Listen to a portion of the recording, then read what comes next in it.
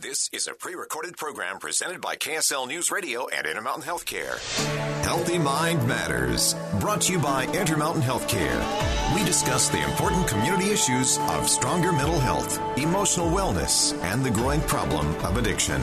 Here's our host, Maria Shilaos, on KSL News Radio 102.7 FM and 1160 AM. Thank you for joining us today for Healthy Mind Matters. Today we are talking about treatment options for addiction. And with me, Dr. Robert Mendenhall. He is an addiction medicine physician at Intermountain's Dayspring Treatment and Recovery Center. And Doctor, thank you for joining us this morning. Thank you for having me. So let's talk about what you have seen in the middle of this pandemic and how it is impacting those folks who come to you for help. Yeah, I think whether you do psychiatry or addiction during this pandemic, during this quarantine time, we're all seeing quite a bit of increased problems, people feeling a little more isolated, a little more anxious, depressed, and it's had a negative effect on addiction as well. We've seen people that have had, many years of sobriety that have relapsed. We've had people that have really struggled to sort of find a foothold on their addiction and get the help they need because everything has to be virtual. And, it's been a bit of a struggle for a lot of people. We've also seen increases in overdose deaths and, suicides and things like that. I think this is so important to talk about because I think often people feel like they're alone. They're the only ones struggling, and they have so much guilt surrounding their addiction. Talk about that just for a moment, how folks aren't alone. You just mentioned, you're seeing a huge increase in people who are struggling. Yeah. One of the things that we do in the treatment of addiction is try to get people together to recognize that you're not alone, that it's not just you, and being able to kind of talk about the addiction, talk about what works and doesn't work, talk with other people who have had some success, talk with other people that have had some failures, recognize that those things are part of the process is really important, and whether it's addiction in the sort of standard sense that we think about it, where people are using sort of illegal drugs that they get off the street, or whether it's addiction from, prescription medications, which is very common as well. Some people feel like there's no help out there, but there is. There's quite a bit of help out there. Let's talk about that. What are the options for folks right now that are struggling? Yeah, I think sometimes we have a tendency to sort of feel that the only way to get treatment is to do something like a hospitalization where you go to, a hospital and you get off the drugs, and a rehab that takes 30 or 45 days to sort of, be in these sort of residential places for so long. But, the movement of psychiatry or addiction treatment right now, the movement is towards being able to treat people based on the level that they need.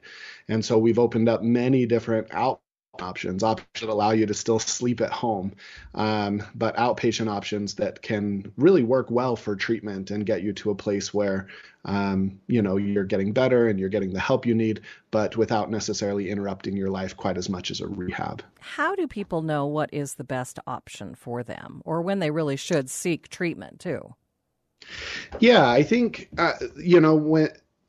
knowing when to seek treatment is a hard thing. A lot of people kind of rationalize the use that they're doing, or they rationalize the feelings that they're having, and they kind of say, well, this is normal, or this is just temporary.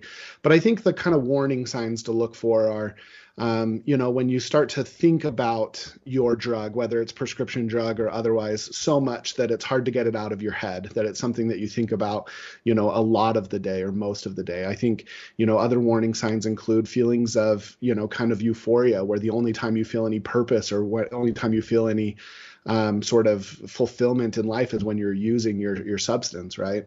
I think other warning signs include when loved ones are starting to say, hey, what's going on here? This is something that we really need to worry about. I think that's the time you should kind of take a step back and say, oh, maybe there is a problem here.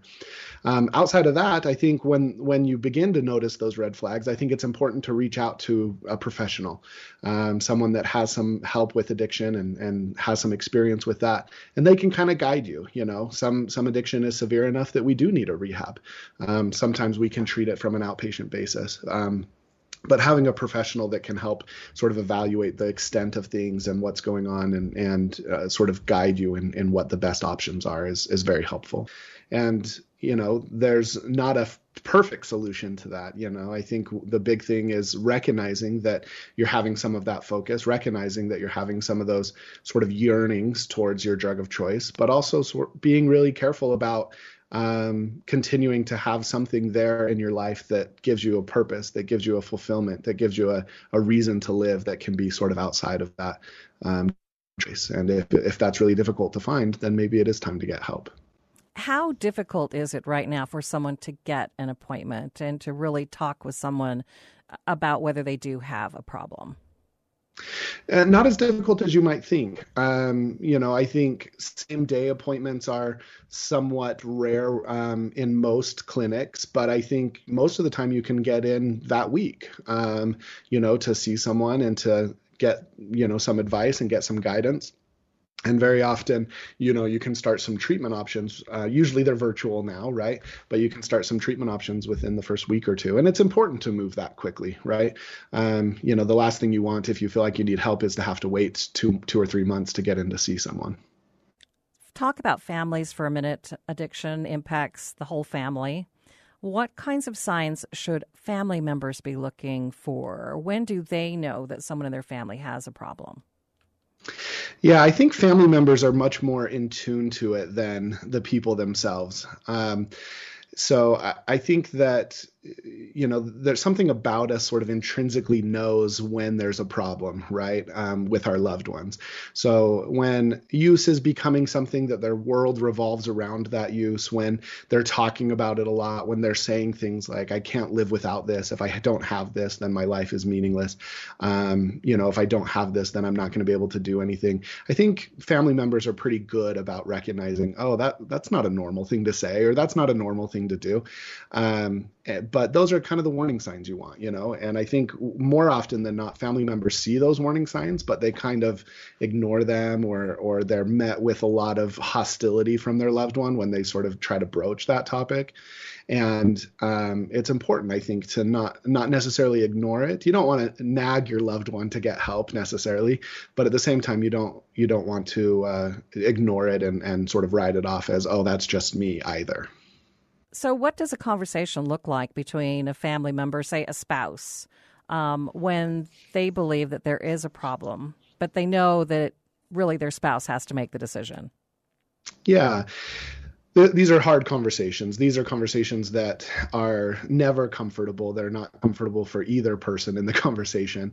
But typically what I recommend is it up in as non-threatening a way as possible, to kind of go to your loved one and ask them, what do you think about this use? What do you think about how things are going? Is it something that you feel that you need to get off of at some point? Is it something you feel like you need to get off of now?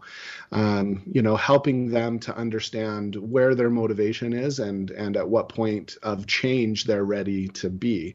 I think sometimes we make the mistake of kind of saying, no, this needs to happen right now. And sometimes that's necessary, right? We hear about interventions and we kind of see that. And sometimes that's necessary when it's a life or death kind of situation. But more often than not, I think it's important to sort of have that conversation in a more non-threatening way, in a way that helps them to sort of find their own motivation rather than sort of use the motivation from the loved one. Right. We need to take a break. When we come back, I want to talk more about the differences between prescription drugs and illegal substances and how that complicates the process for families and even possibly for the people who are addicted. And you're listening to Healthy Mind Matters on KSL News Radio.